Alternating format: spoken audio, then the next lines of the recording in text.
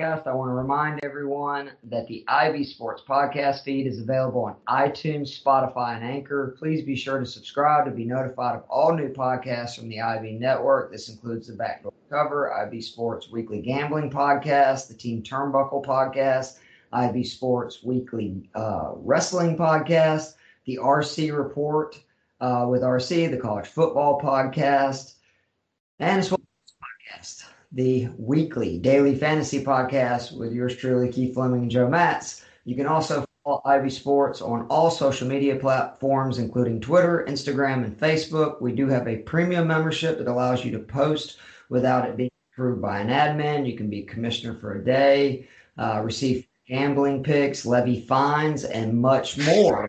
And with that, we are back for another edition of the weekly daily fantasy podcast. I am your host, Keith Fleming. With me, as always, Joe Matz. Joe, I thought it couldn't get any more depressing last week for my Falcons. Giants. I was wrong. My Falcons blew yet another just horrific game. And then your Giants, so I thought they were going to at least be competitive against, the 49ers Walking Dead, and it was the exact opposite. I know. It was. This was the 1 week. I guess I kind of thought we had a shot with the Bears, and then this week I was like, everyone's hurt. Like, we could do this. And then went off the rails real fast. It was rough. I'm at a loss for words now. Dan Quinn can kiss my ass. Arthur Blank can kiss my ass for not firing him. But the good news is, I will admit, I've paid more attention to fantasy football this week because my interest in my Atlanta Falcons is wavering. I'm pretty much disgusted at this point. Last week was actually not nearly as good of a week as our first week. We did have some big hits. I gave you Russell Wilson. He was my favorite play at quarterback. That's the one bright spot for my picks, was my top play at quarterback. He had 34 points. At running back, I think Taylor had like 16. And at receiver, Metcalf had 21. I would have much rather have given you Lockett, who I was close to giving. It was like every time I turned around, Lockett had another touchdown. Metcalf had 21 points despite his just boneheaded play that would have cost at least another 6. He would have had 27 points, but it is what it is. You know how it is in fantasy. Not every week is going to be great. I do want to say, though, that looking back at our picks, a lot of our picks, they weren't terrible. They just didn't have big weeks like the week before. Like I was, for instance, looking at like our tight ends. I know that, I gave both Noah Fant and Dalton Schultz. They both had like 9-10 points, which you would take at a tight end that you're spending $5,400 or $4,500 on. I know one of your defenses, the Buccaneers, went bananas, which is great. But this week we're getting into week 4. You're starting to be able to see a lot more of, in my opinion, true trends where you kind of know what defenses are bad.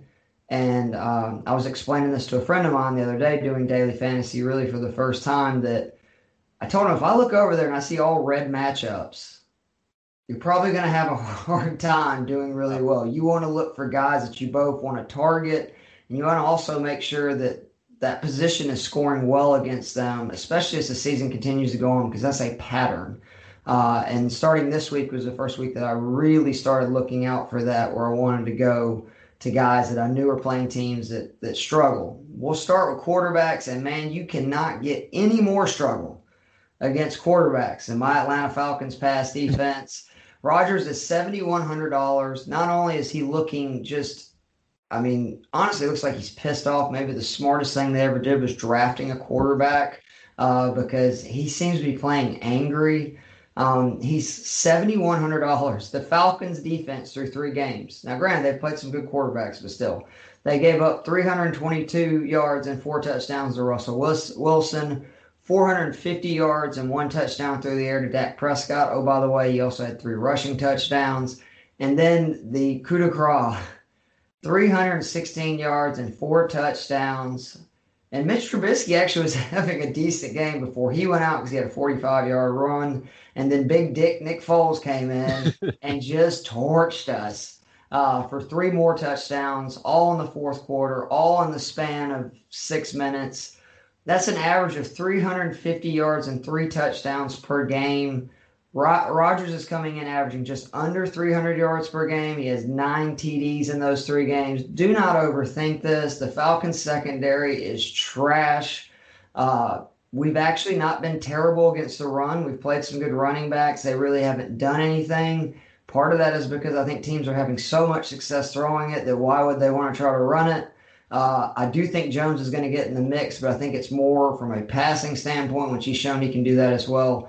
I can almost guarantee you Aaron Rodgers will have at least 275 yards, at least 2 to 3 touchdowns. And the longer this stays a game, the more his stats are going to be better. We've been awful in the second half. So I love Aaron Rodgers at $7,100 this week. Who's your first quarterback? Yeah, real quick, one of my few hits last week was just going with Allen Robinson because just to take Falcons. Big game. Take somebody against that Falcons team. He had like 30 points. That was a great play.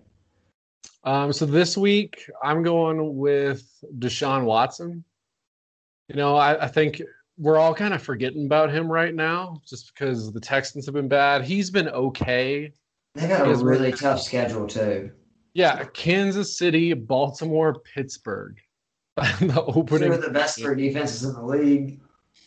And Kansas City's been pretty solid, especially against the pass so far this year. Scary. Yeah.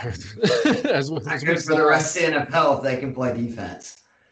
Yeah, it's over if they can play good defense. But so I forgot Watson. He's playing Minnesota, who's been a gift that keeps on giving this year. Let's see. Minnesota this year, they've only got 3 sacks on the season, which that's the one thing that usually slows Watson down is gets a lot of pressure. He's taking sacks. And their DBs have been rough. They've got all new DBs this year. Everyone left in free agency. So I think Deshaun's a really good play. It's 6,600 too. I mean, you think about if you'd thought like 4 weeks ago, Deshaun Watson's going to be, you know, the 10th or 12th most expensive guy in a given week. You're always going to feel good about that. So I it's think also a must-win game, which that can't be overlooked. They have to win this. They're not dead because their division's not great, but you would have to think in a must-win game, Watson's going to be the game plan. They're not going to mess around with David Johnson. They're going to do what they do best, which is throwing the football. Exactly. And Will Fuller's shown some life as long as he can stay upright and on the field. So he's going to come up again in the receivers, I think. I know one of the guys that we both have is Joe Burrow, right, at 6,300. In 3 games, Jacksonville's defense has made Phillip Rivers, Ryan Tannehill does not belong in this list, and Ryan Fitzpatrick look really good. Fitzpatrick had 2 passing touchdowns last week, plus 37 yards rushing and a touchdown. I'm looking at it that Burrow, I mean, he's shown he can throw the ball. He's been extremely consistent. I think he's averaged like right around 20 points each game, which for what you're paying for him, $6,300, that's nothing. And I actually see him to run a little bit more this week at home, especially again with Fitzpatrick having 37 yards and a touchdown. I'm sure Burrow is looking at that game tape going, I can run. I can get some yardage here. And honestly, the run game for Cincinnati has been atrocious. And also the defense has been atrocious. So those are both things that are going to just allow Burrow to continue chucking it. I love him at 6,300. Yeah, I'm all the way with you. He's probably my favorite play at QB this week. He's the 9th QB in fantasy scoring on DraftKings so far this year. Like you said, week 1, we saw his legs a little bit. We haven't seen it much the last 2 weeks, but that's because he's passed for 300 yards both weeks. The Jags are dead last in passing DVOA. And if we're going old school QB rating, their opponents have put up an 118.6 QB rating. So basically, if you play the Jags, you are playing at an MVP level. Yeah, perfect. 156. Like one of those QBs is Ryan Fitzpatrick.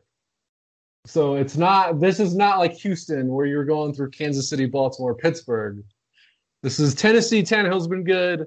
Rivers actually was the one guy who they actually contained somewhat. And then they were off for 300 yards. Yeah. So as long as Burrow avoids turnovers, I think he has a huge game. Who's your third guy? So my third guy this week, speaking of, is Fitzpatrick. We were joking earlier this week.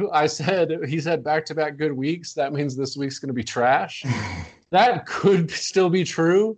He's playing Seattle, and they do have 4 interceptions through 3 weeks, so they have shown the ability to pick QBs off, and obviously Fitzpatrick any given week could be thrown 4 on his own.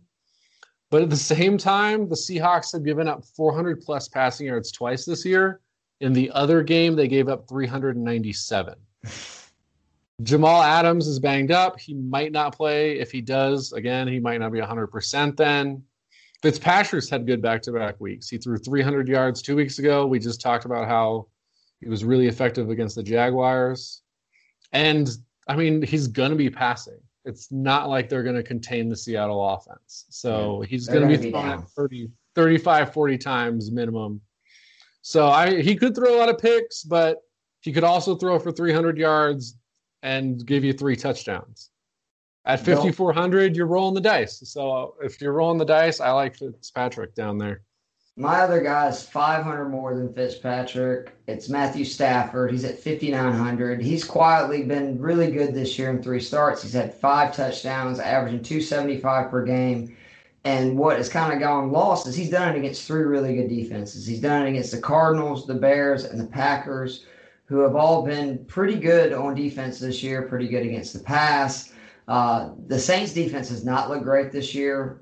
We should have known when the Raiders and Carr was just torching them on Monday night a few weeks ago, and then they reiterated that with their performance this past week.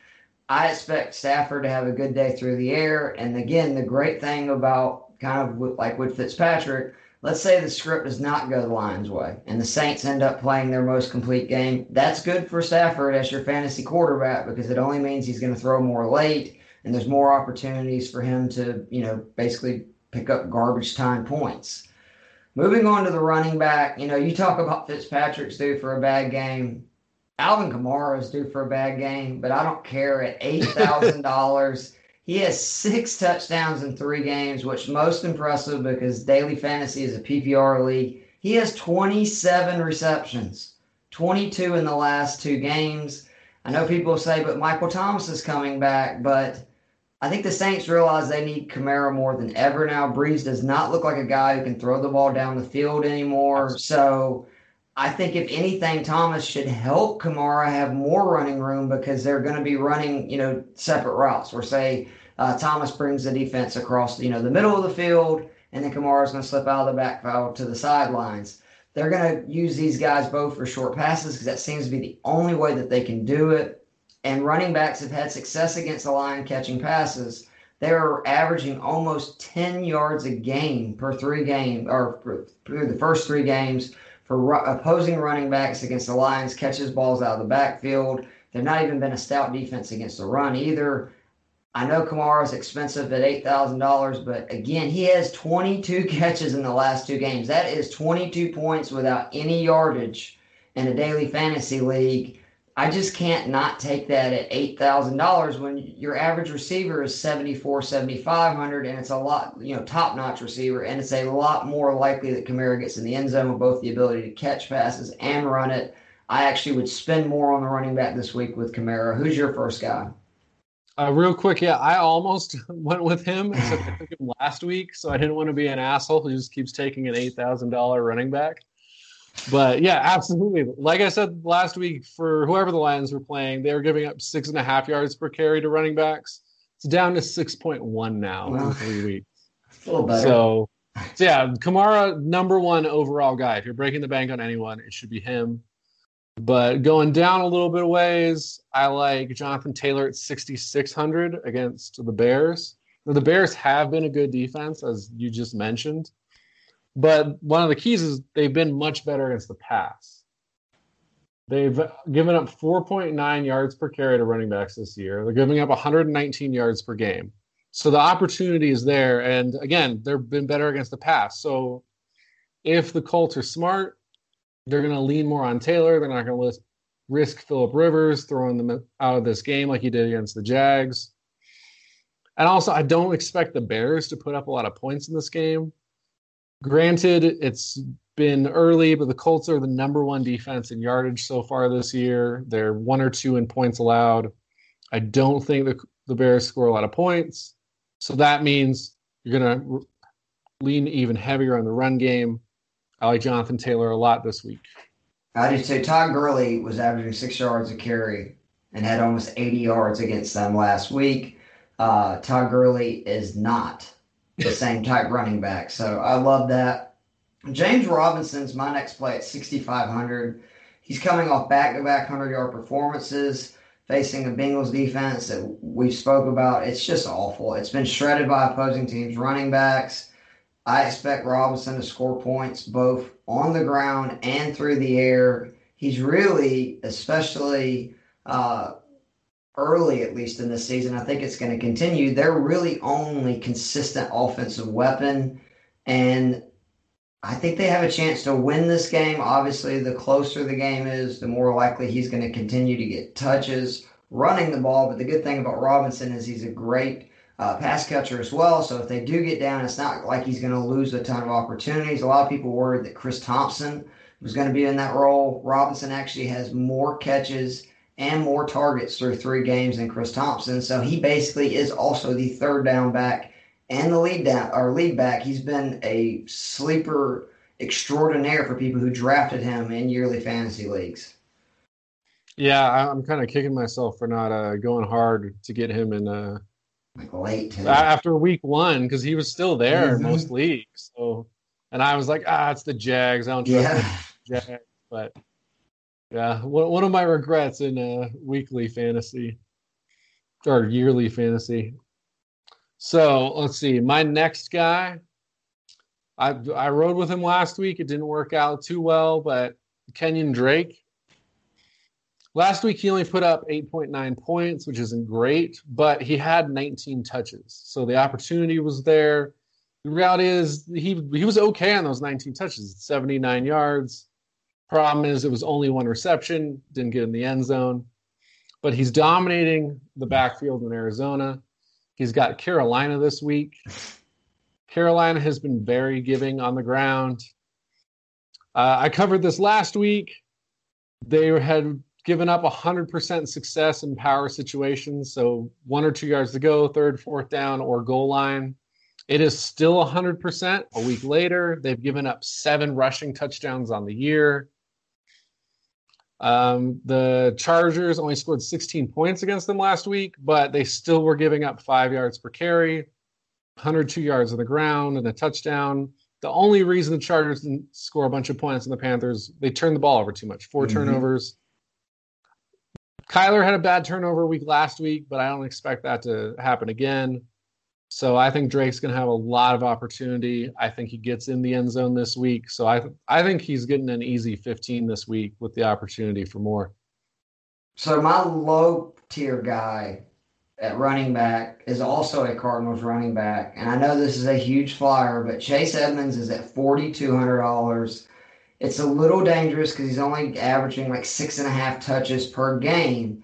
But the Panthers have given up 7 touchdowns through 3 games on the ground. More encouraging is the fact that several opponents have had multiple backs have good games fantasy-wise against the Panthers. You remember both Jones and Fournette both had touchdowns in the Buccaneers game. Both of the Chargers running backs last week had good games, as Kelly had over, I think, 60 yards rushing. Eckler not only had the rushing yards, the other big thing was he had a ton of catches out of the backfield. I think he had like 9 catches for 84 yards. Edmonds is electric, and I could see Edmonds taking one to the house, whether that be a carry or a pass catch. And the other big thing is the Panthers are really bad. I think the Cardinals are actually a good football team. I expect them to be up early. That would mean it's more likely that Edmonds gets to that, say, 10 to 12 touches in this game because the ceiling has been 6. The most has been 9. So he's been pretty consistent. But I could see him having more. And again, for $4,200 and the fact that this run defense is so bad, and for Edmonds owners from last year, they know that he can take any ball to the house at any time. I'm going to take a gamble on this because this is one of those guys, again, for $4,200.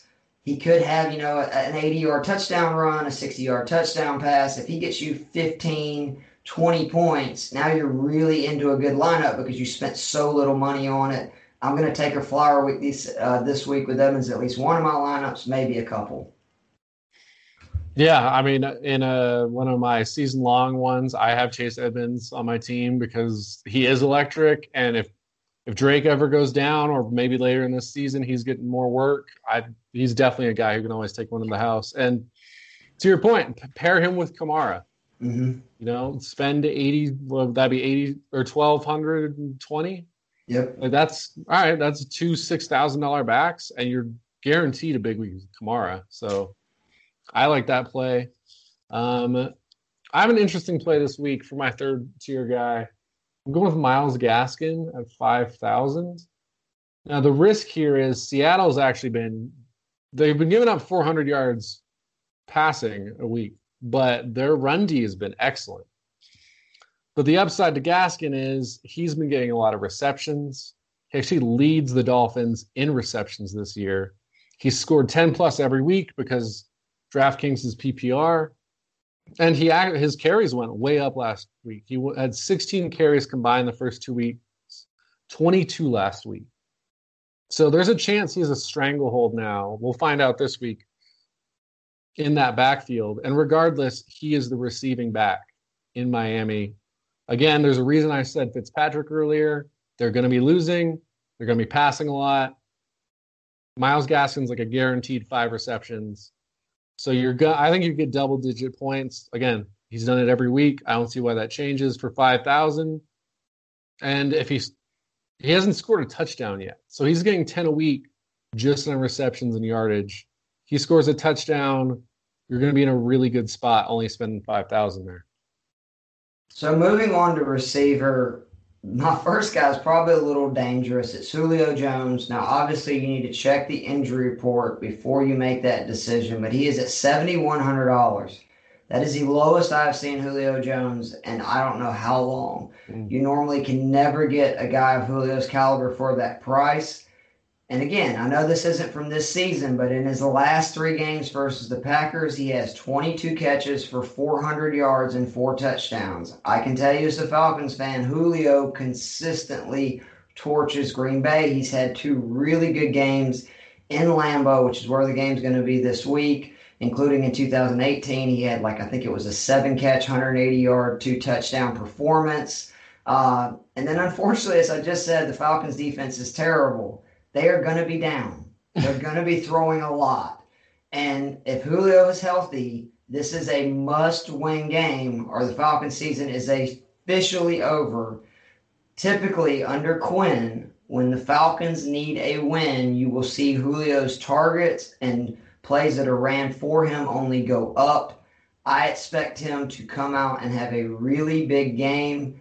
I love Julio Jones this week. And again, you're normally paying almost $8,000 for Julio most weeks. You're getting him for $7,100. I'm sure part of that is for the injury tag, so please be sure to follow that.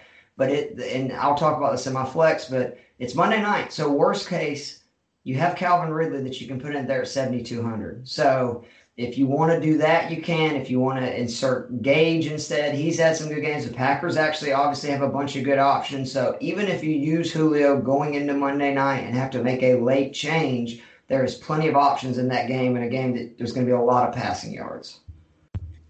Yeah, I think we've said this every week except last week because they were playing Chicago. But Atlanta, play Atlanta's receivers almost every week. Play whoever's playing Atlanta every week. You'll set yourself up well. So my first guy down at 6,700 is Cooper Kupp. And I don't feel great about it because he's playing my Giants, but that's the way this season is trending. And one of the interesting things about the Giants is looking at our pass defense. We've had a bad pass defense, but we've been 4th against tight ends so far.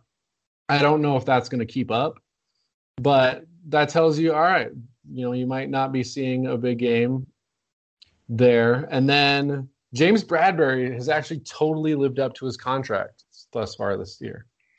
He's 3rd in PFF for corners so far. He's probably going to be on Robert Woods. So you're looking at a small game for the tight end. You're looking at Robert Woods having a tough matchup. Who's Cooper Kupp against? Fourth round rookie Darnay Holmes, who's the 107th ranked PFF corner so far this year. I mean, Cooper Kupp's going to score a touchdown in this game. It's going to happen. He's probably going to get around 100 yards because this Giants D is bad, and he's got the best matchup. Cooper Kupp at 6,700. I think he's scoring. He's going to be a top 5 wide receiver this week. I'm calling it now. Just go all in against anyone in the slot against the Giants. That's the rule. And he's had kind of a quiet start to this season. I won't say disappointing, but I definitely say that it's not been what we would like from him thus far. But I'm with you that I think he's well overdue. And I forgot about the fact that they have one good corner. He's going to follow Woods. That's going to leave Cooper up open for a lot of plays. We talked about the Texans and we mentioned Will Fuller earlier. I think he's on your list as well, right? He's actually not, but okay. I'm in on Deshaun, so I'm with you. I have Will Fuller at 5,900. It needs to be reminded he got hurt very early in one game this season, so that game really doesn't count. They're averaging him at 12.2 points per game. Actually, if you look at the 2 games he's played, in 2 games he has 12 receptions for 160 yards and a touchdown. The Vikings secondary is trash. It's trash. Yep. These are the guys that have had either 100 yards and a touchdown, or possibly both. Valdez-Scantling from Green Bay, Ali Cox, the tight end from Indianapolis, and Khalif Raymond last week for the Titans. The Vikings secondary is trash, and we know that Will Fuller has the ability to have huge games.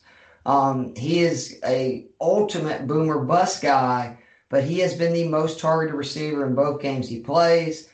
I think the Texans are going to be throwing a lot. This is a must-win game for them. Now, obviously, you got to worry about Fuller getting hurt. That's always a deal, but I love Will Fuller at 5,900, and the great thing about him is I think out of their guys, no offense to Cooks and their other receivers, but he is the most likely to have that big game like the rest of those, and if you're going, well, those are all non-1 receivers, do not forget that Devontae Adams had over 190 yards and 2 touchdowns against them week 1, so they can give up receiving yards in a lot of places. I love Will Fuller at 5,900. Yeah, I mean, like I said, I'm in on Deshaun, and if I'm betting on anybody, I'm with you. It's Will Fuller. Most likely got to benefit from that awful Vikings defense.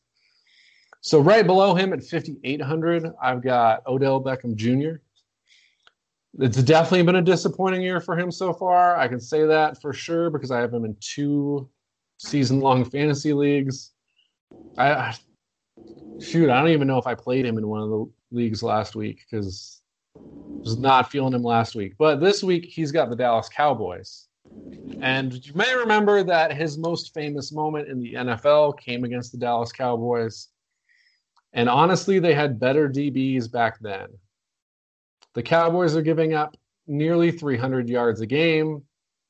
They are tied for last with 9 receiving touchdowns allowed this season. Their offense has obviously been productive, so that means you're going to be in a situation where the Browns will likely have to go out of their run, pass offense. And even if they don't, it's not like Beckham hasn't been getting the targets. He has 9 more targets than anyone else on the Browns. Last week, he had 6 targets. Not awesome, but 16.7 air yards on those targets. So he's getting the passes downfield in that Browns offense. So and again, Cowboys defense, they've been giving up a lot. If you're betting on anyone in that Browns team to do it, it's going to be OBJ. And I just trust him against the Cowboys. I wish he was still in the Giants. That would actually help me. But I think this is the week we see OBJ bust out. And then if you're in season-long fantasy, that means next week might be the week you want to trade him. I completely agree. OBJ has been obviously a disappointment, but I think that's been more on Mayfield, who he's been bad this year, but the Cowboys should be the medicine for that because every team that's played the Cowboys has looked great throwing the ball. I expect that to continue. And Landry just doesn't look like the same receiver. So it's going to obviously be OBJ is going to be the guy getting the most looks at it. My find for receivers is Braxton Berrios for the New York Jets. Don't look now, but for 4,600, you are getting the number one receiver for the Jets. He has 10 catches for 160 yards and 2 touchdowns the last 2 weeks. And again, he's facing a very bad Bengals defense on a short week. Or no, excuse me, not a short week, but they are playing the Bengals, right? Or did I get that mixed up? I might have got that mixed up. Shoot, look. We were just talking about whoever was. I know. I feel bad. No, it's the Jags have the Bengals this That's right. So the Jets, I think they have a bad defense too, if I remember correctly. Because I remember looking at it and going, man, this is a good matchup. But either way, they don't really have anybody to throw it to at this point. And as you can see the last 2 weeks with all the injuries, I mean, they're running Frank Gore at running back, which God knows what you're doing. I mean, you're basically in a tanking situation. You got to have some young running backs you can use, but they are dead set on Frank Gore. They have all these receivers that are injured, including Crowder. Barrows, somebody's going to get the ball. The Jets are going to be down. That's what they do. And I expect Barrows to, again, he had 6 targets last week. He turned it into 4 catches for 60 yards and a touchdown. The week before, he had 10 targets. He turned that into 6 catches for 100 yards and a touchdown. Barrios is a guy right now, again, at $4,600, who you can play with confidence knowing that he's practically a number one receiver, and he is playing the Denver Broncos at home, who they have not looked great, and it is on a short week because that is the Thursday night game. Typically, the Thursday night home team does well. That is why I like Barrios as my third receiver. Who is yours? So the one Giant I am buying into this week is Golden Tate.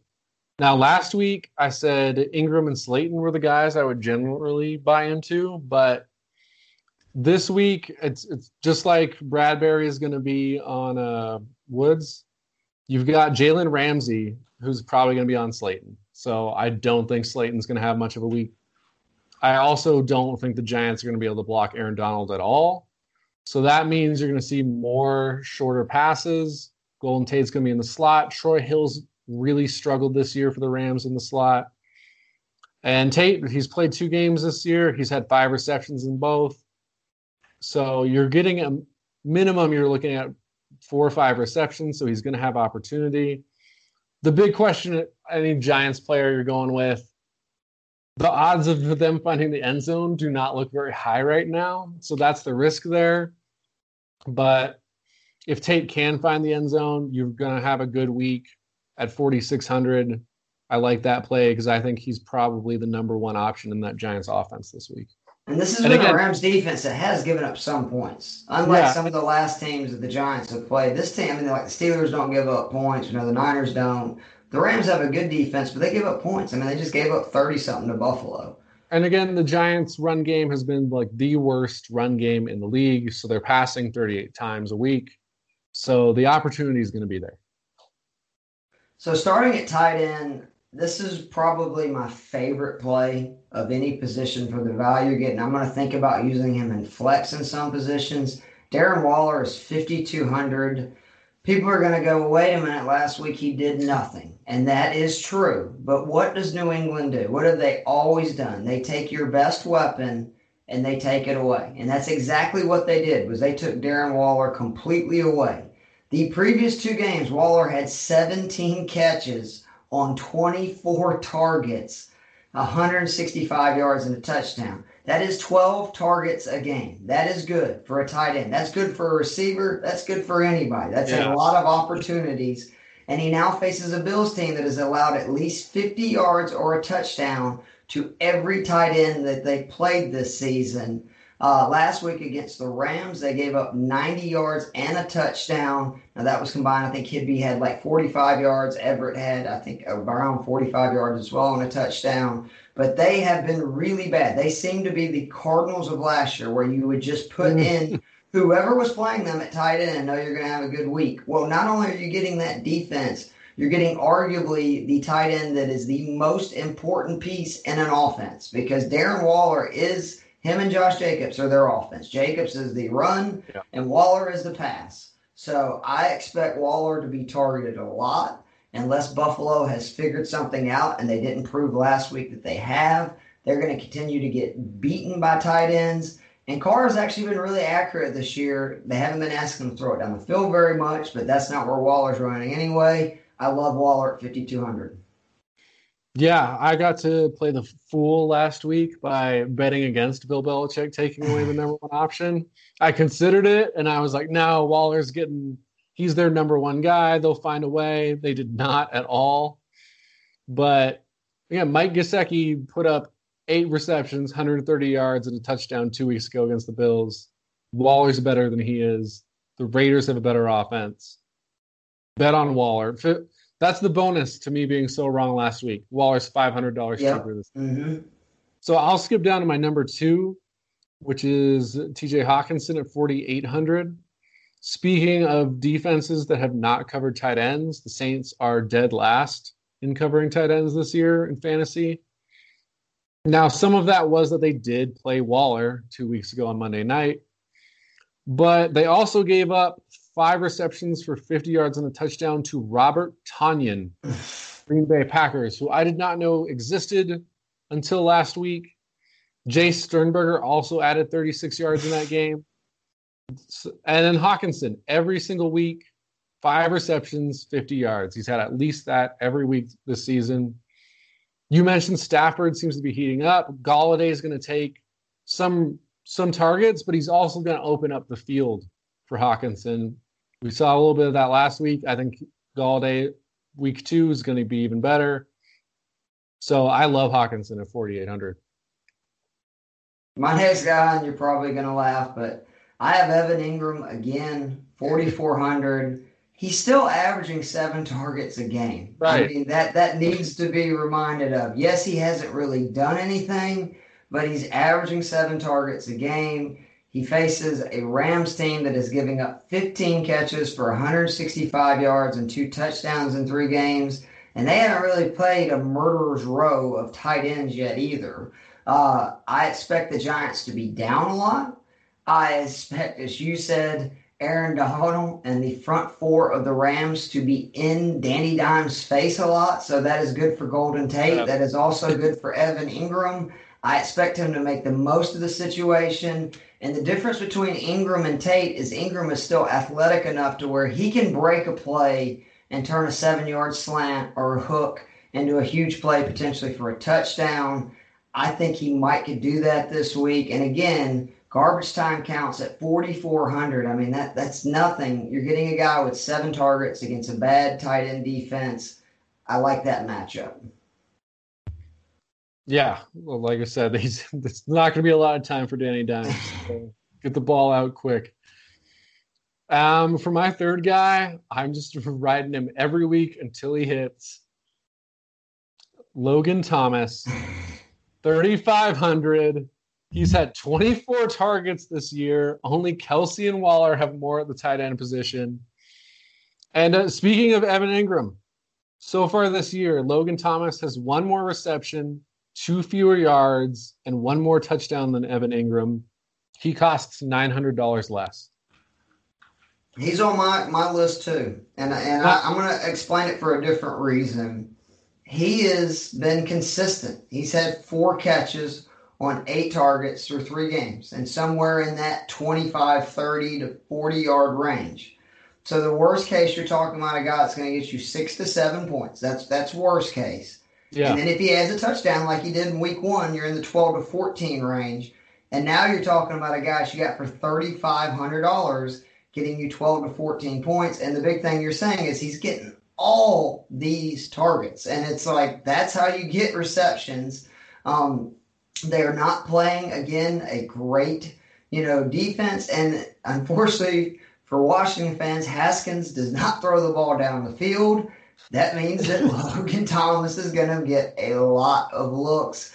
I love him. I mean, I think that in any play, even if, say, you want to load up a team and then throw him at flex, I don't think it's a terrible option because, again, You're getting him for $3,500. Go look at the other names just from $3,500 to $4,500 and tell me where somebody's going to have that many opportunities to touch the football and is obviously a red zone weapon. And what is he, 6'6", 6'7"? I mean, he's a big dude.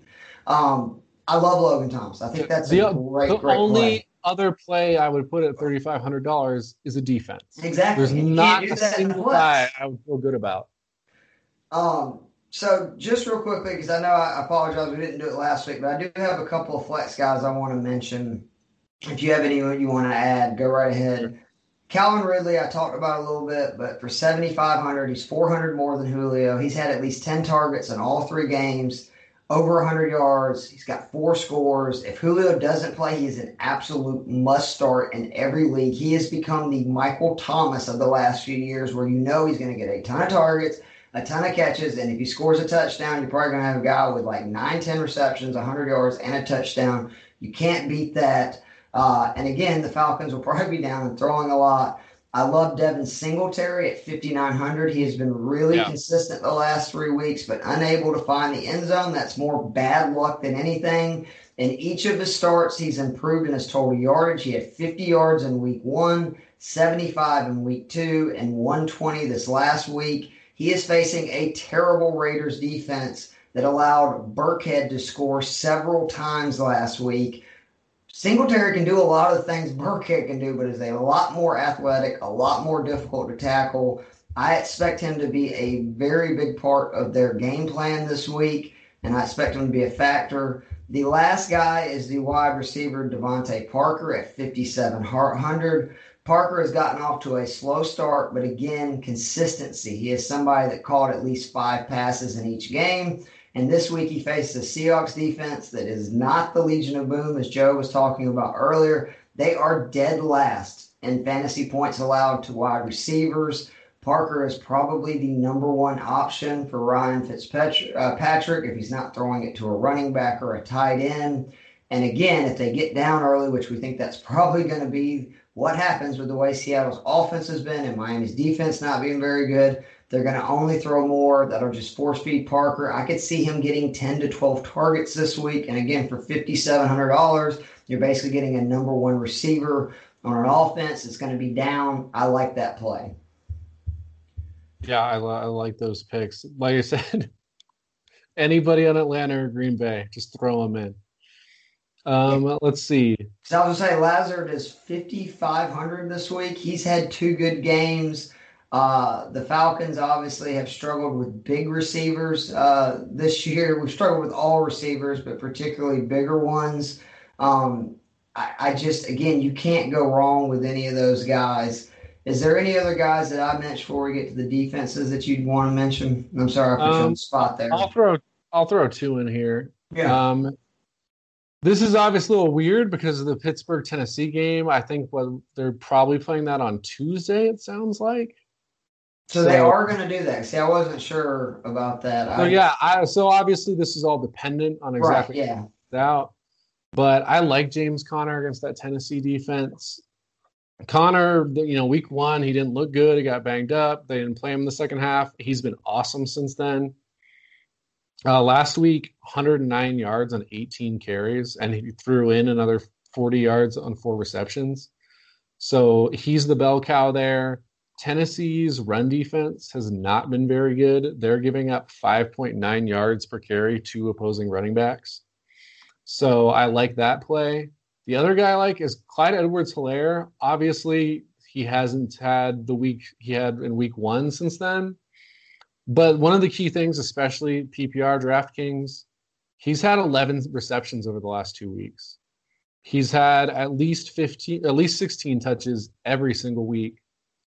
That New England defense does not look particularly good this season. They've played some good offenses, but I don't think they're average at best. And Cam Newton's probably going to put up some points. So, I think he's going to have heavy involvement, pass game and run game, and he's only 6,400 now. I think he's dropped like 800 since week 2. So I think he's a really good value play. I agree. So the last thing for the defenses, and not to pick on, we've picked enough on the Falcons offense and then to pick on your Giants, but I like the Rams at 3,900. Sure. I know I mentioned that they've given up points, but the Giants can give up sacks. The Rams are good at getting to the quarterback. And I know they've played three good defenses in the Steelers, the Bears, and the Niners, but they've scored 16, 13, and 9 points in 3 games. They were without Saquon Barkley. Um, I mean, the Rams are at home. The Giants are, traveling across the country. It's a lot of things that should make an advantage for the Rams defense. They're 3,900, which is expensive, but the last few weeks you've wanted to play one of those top defenses. You looked at the Colts last week; they were the most expensive defense. I'm pretty sure they scored the most points last week. I think they had 2 defensive touchdowns. So you want to look at these matchups because there's some really bad offenses in the NFL. If you get one of those bad offenses against a good defense, not even great, just a good defense, you want to look at that. This is a potential for that right here. Yeah, I mean, to the point about the Rams against the Giants, in a season-long fantasy, I usually try to avoid ever carrying 2 defenses because I just think it's kind of a waste. You're better off having, somebody's handcuffed just in case because that can hit big. Last week, I picked up the Rams to be my second defense, so I wouldn't have to try and beat anybody out on the waiver wire this week. But so to your point, the Colts defense was the most expensive last week. I was scrolling through these defenses and I was like, I don't really like anyone who's not super expensive. And then I looked down, Colts are 3,300 against the Bears. Why do we believe in the Bears offense at all? Because they scored against the Falcons and the fourth quarter against the Lions after all their corners got hurt. The Bears couldn't score 20 points against the Giants. I know it was Trubisky and Foles is probably a little bit better. But again, this Colts defense, they haven't really played a whole lot of great offenses. They've been the Jags, Vikings, and Jets, so it's not great. But again, I don't think the Bears are good. And in those first 3 games, 225 yards a game, 15 points a game. They have a 35% pressure rate, so they're going to get after the quarterback. I think in every DraftKings lineup I think I'm going to have Indy at 3,300. I like that. The Tampa Bay Bucks are my next one, 3,400. They've been really underrated. They have not gotten the attention that they deserve. They are coming off of a week where again, I know the Broncos are having some issues, but they had 6 sacks. That followed up a week where I believe they had 5. So that's 11 sacks in their last 2 weeks. They had 2 interceptions as well. And they're facing a rookie quarterback in Herbert and a Chargers team that could not hold on to the ball last week with 4 turnovers. I mean, to me, when I see good defense versus a rookie quarterback, especially one that's pretty good against the run, so it's not like the Chargers are just going to be able to run the ball and take it out of Herbert's hands. I could see the Bucks both getting a good bit of sacks and also forcing some turnovers in that game. And again, for 3,400, it's not costing you a ton of money, and it's a good matchup. Yeah, and it's not like they're going to be running out there with some vanilla defense. Todd Bowles is going to come after him with some interesting looks that Herbert will have not seen before. All right, so I'm going all the way down. Last week, my super value play of the Giants blew up in my face. This week, I'm going with the Houston Texans. Again, we went over this before. Their first 3 teams they faced were Kansas City, Baltimore, and Pittsburgh. Do I think this is a particularly good defense? No, but they're better than they've looked because they've played really good offenses. And despite that, they're 7th in explosive plays. That's 15 yards or more. They're 7th in explosive plays allowed despite playing those 3 teams. And that's important because Kirk Cousins has thrown 6 interceptions on 78 passes. So if you make him methodically work downfield, you're going to have opportunities. Now, obviously, Dalvin Cook's starting to rev up. This is another one. It's a $2,500 defense. This is like bottom 10 in DraftKings. It could blow up in your face. But you're also facing a guy who threw 6 picks and a defense that is going to have their easiest game of the year so far. So for a super value play, I like Houston at 2,500. So I have one other I want to give. The Chargers at $2,900. I think it just needs to be reminded that the Chargers are one of the best defenses in football. They've had at least 2 sacks in each game. They had 2 sacks last week against the Panthers. The Panthers did not kill them. I mean, I think Bridgewater threw for like 240 yards. They had no running individual running back with more than 50 yards. They just kept turning the ball over, and the Panthers took advantage of it. They scored 21 points. The Chiefs scored 23 points, and Patrick Mahomes threw it 47 times for only 300 yards. Like their secondary is legit. They held Edwards-Helaire to 38 yards on 10 carries. If Mahomes wouldn't have had the 6 carries for 54 yards, I really feel they would have lost that game. And I know a lot of people kind of laughed at their week one performance as Joe Burrow looked really good. And, well, Burrow had his worst game by far. He was 23 of 36 for 193 and a pick. They didn't allow Mixon to get going. Burrow did have the 8 carries for 46 yards and a touchdown. The Chargers are a legit defense. I'm still not sold on the Buccaneers offense. Tom Brady always, it's been for at least the last 5-6 years. The thing he struggles with is when you get guys at his feet, pressure in his face. The Chargers should do that. Again, they've had at least 2 sacks in each game this week. So if you're looking for a cheaper defense at $2,900, I could see the Chargers being a surprising play this week that would work out. It does scare me a little bit that they're going across country to play the Bucs in an early game, but I think from what I've read with COVID and everything, teams are typically going over early anyway. I haven't done enough of the data. I need to ask my buddy Alan if it's showing up in those games, but I just think that if you can hold Patrick Mahomes, to 300 yards on 47 throws. And the Buccaneers really don't have a great running game. They don't really have a running back that they can turn to. I guess maybe Fournette, but we'll see what he can do. Jones is not sure either.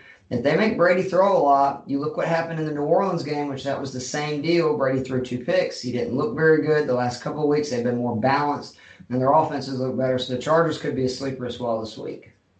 The only word of caution out there on the Chargers is Melvin Ingram is on IR now. So you are losing one of their 2 premier pass rushers there, but I still think for that value, that's a reasonable play. Like I don't think you're seeing the Packers against the Falcons are that same price range. I would much rather have the Chargers.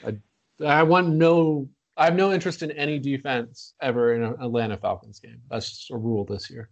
Yeah, I think that the over has hit in all 3 games. I told Alan that I thought the over was going to drive Vegas crazy this year with the Falcons, and we are well on our way because 2 weeks ago it was the Cowboys game. The over I think was like 58 points, and Alan's like, "That's a lot." I go, "Dude, they will torch that at 79 points." They had that done before the fourth quarter, so they're going to go over in a lot of games.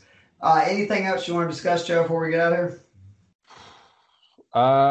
Who do you got? Heat or Lakers?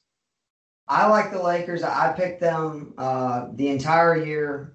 I know this shouldn't count into it, but with Kobe's death, I thought that pretty much solidified for it. I think that he is one of those few players that means so much to a franchise. Not only what he means personally to LeBron James, that I just felt like that you were going to see, quote unquote, that Mamba mentality from the entire organization, and that was proven by LeBron James' reaction when they won the Western Conference Final, which was pretty remarkable to see him there sitting on the floor, faced. I think Miami is a terrific team, and if they shoot the lights out with 3, any team can win a series, but I expect AD to go bananas. I expect LeBron James.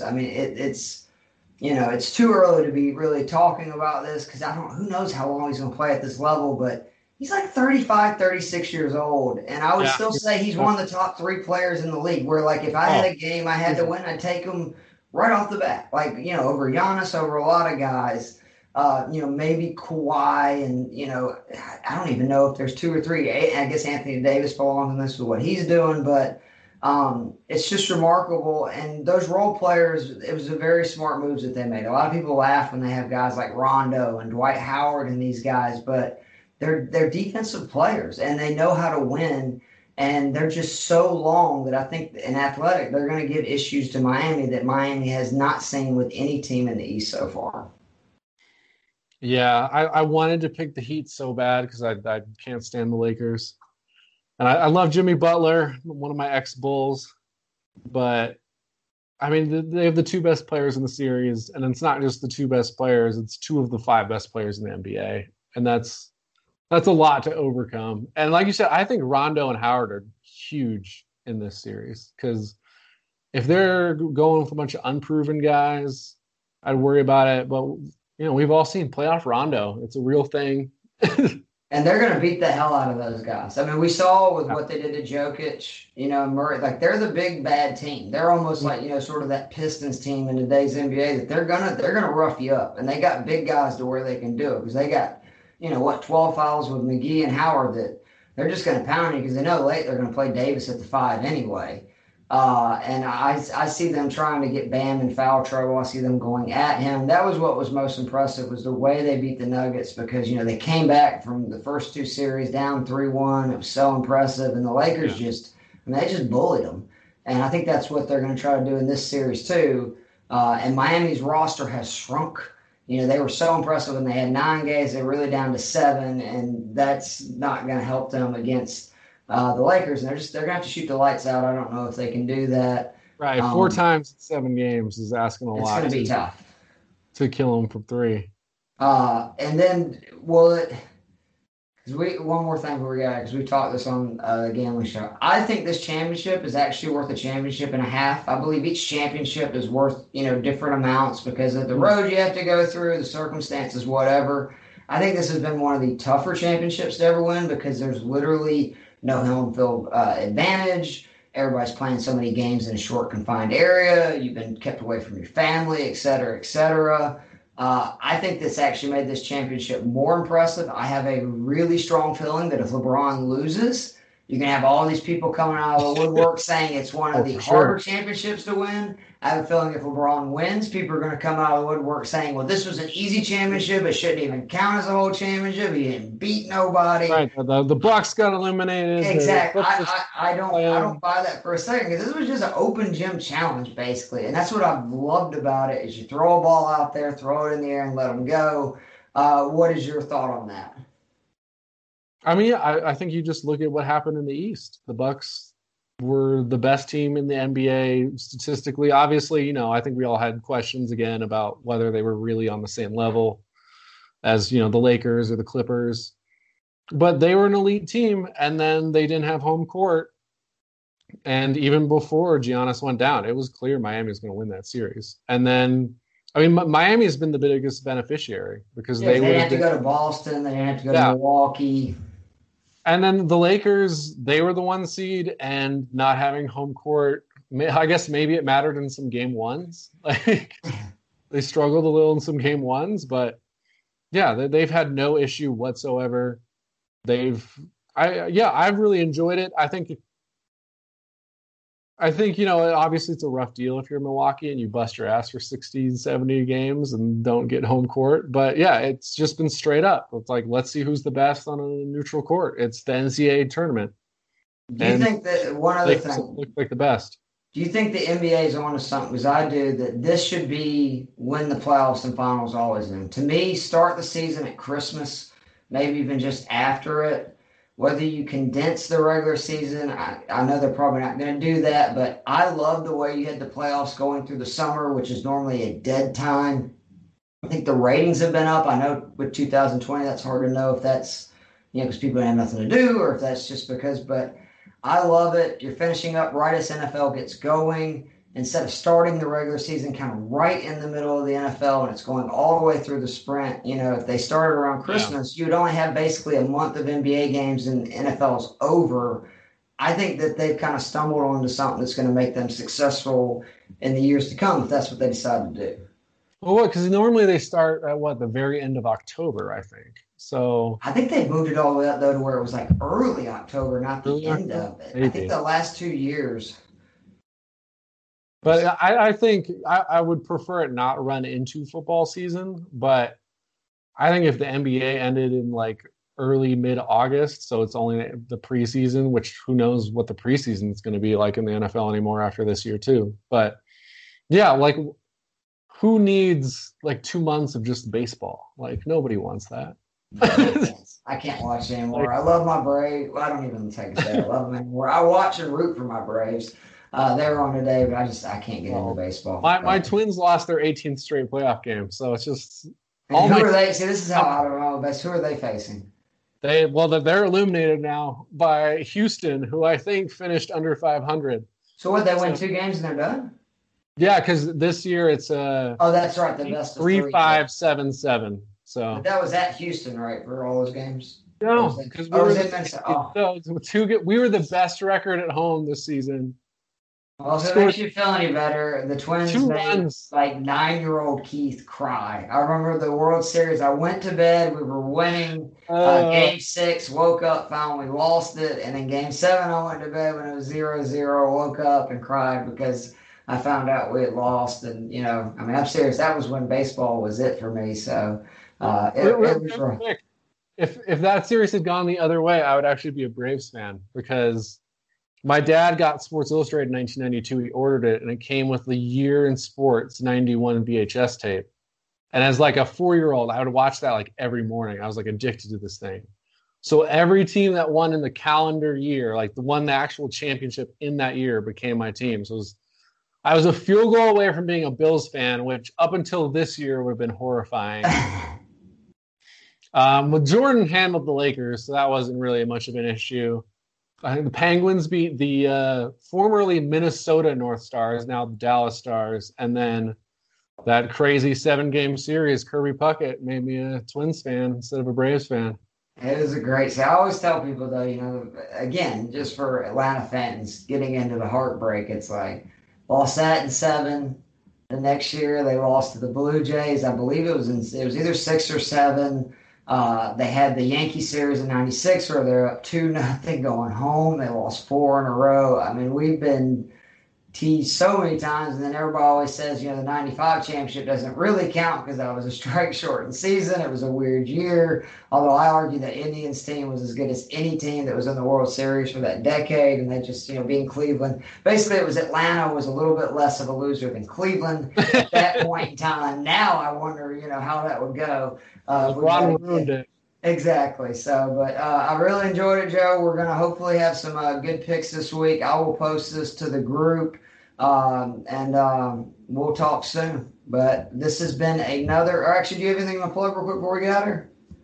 No, I think I'm good. Hopefully, everyone skipped the debate yesterday because, oh my God. But it's sad, man. And again, we're an hour into this, so not trying to get political, but it's sad to me that there's such a large population of the country that supports a guy that's just an asshole. I mean, he's just not a good person. That's just objectively true. He's an asshole. I think even the people who like him, they like that he's an asshole. Like everyone knows. That's wrong, though. I mean, to me, that's wrong because it's like, I know that we all have assholes in our life that we love. And I mean, that's, people. Jimmy Butler is one of the assholes that I love. But you don't expect, you know what I'm saying? It's the highest office in the land. And to me, it should be at least a somewhat, decent human being. And it's just sad that you finally have an African-American president. And whether you like Obama or not, that's okay. That's up to your, political beliefs or whatever.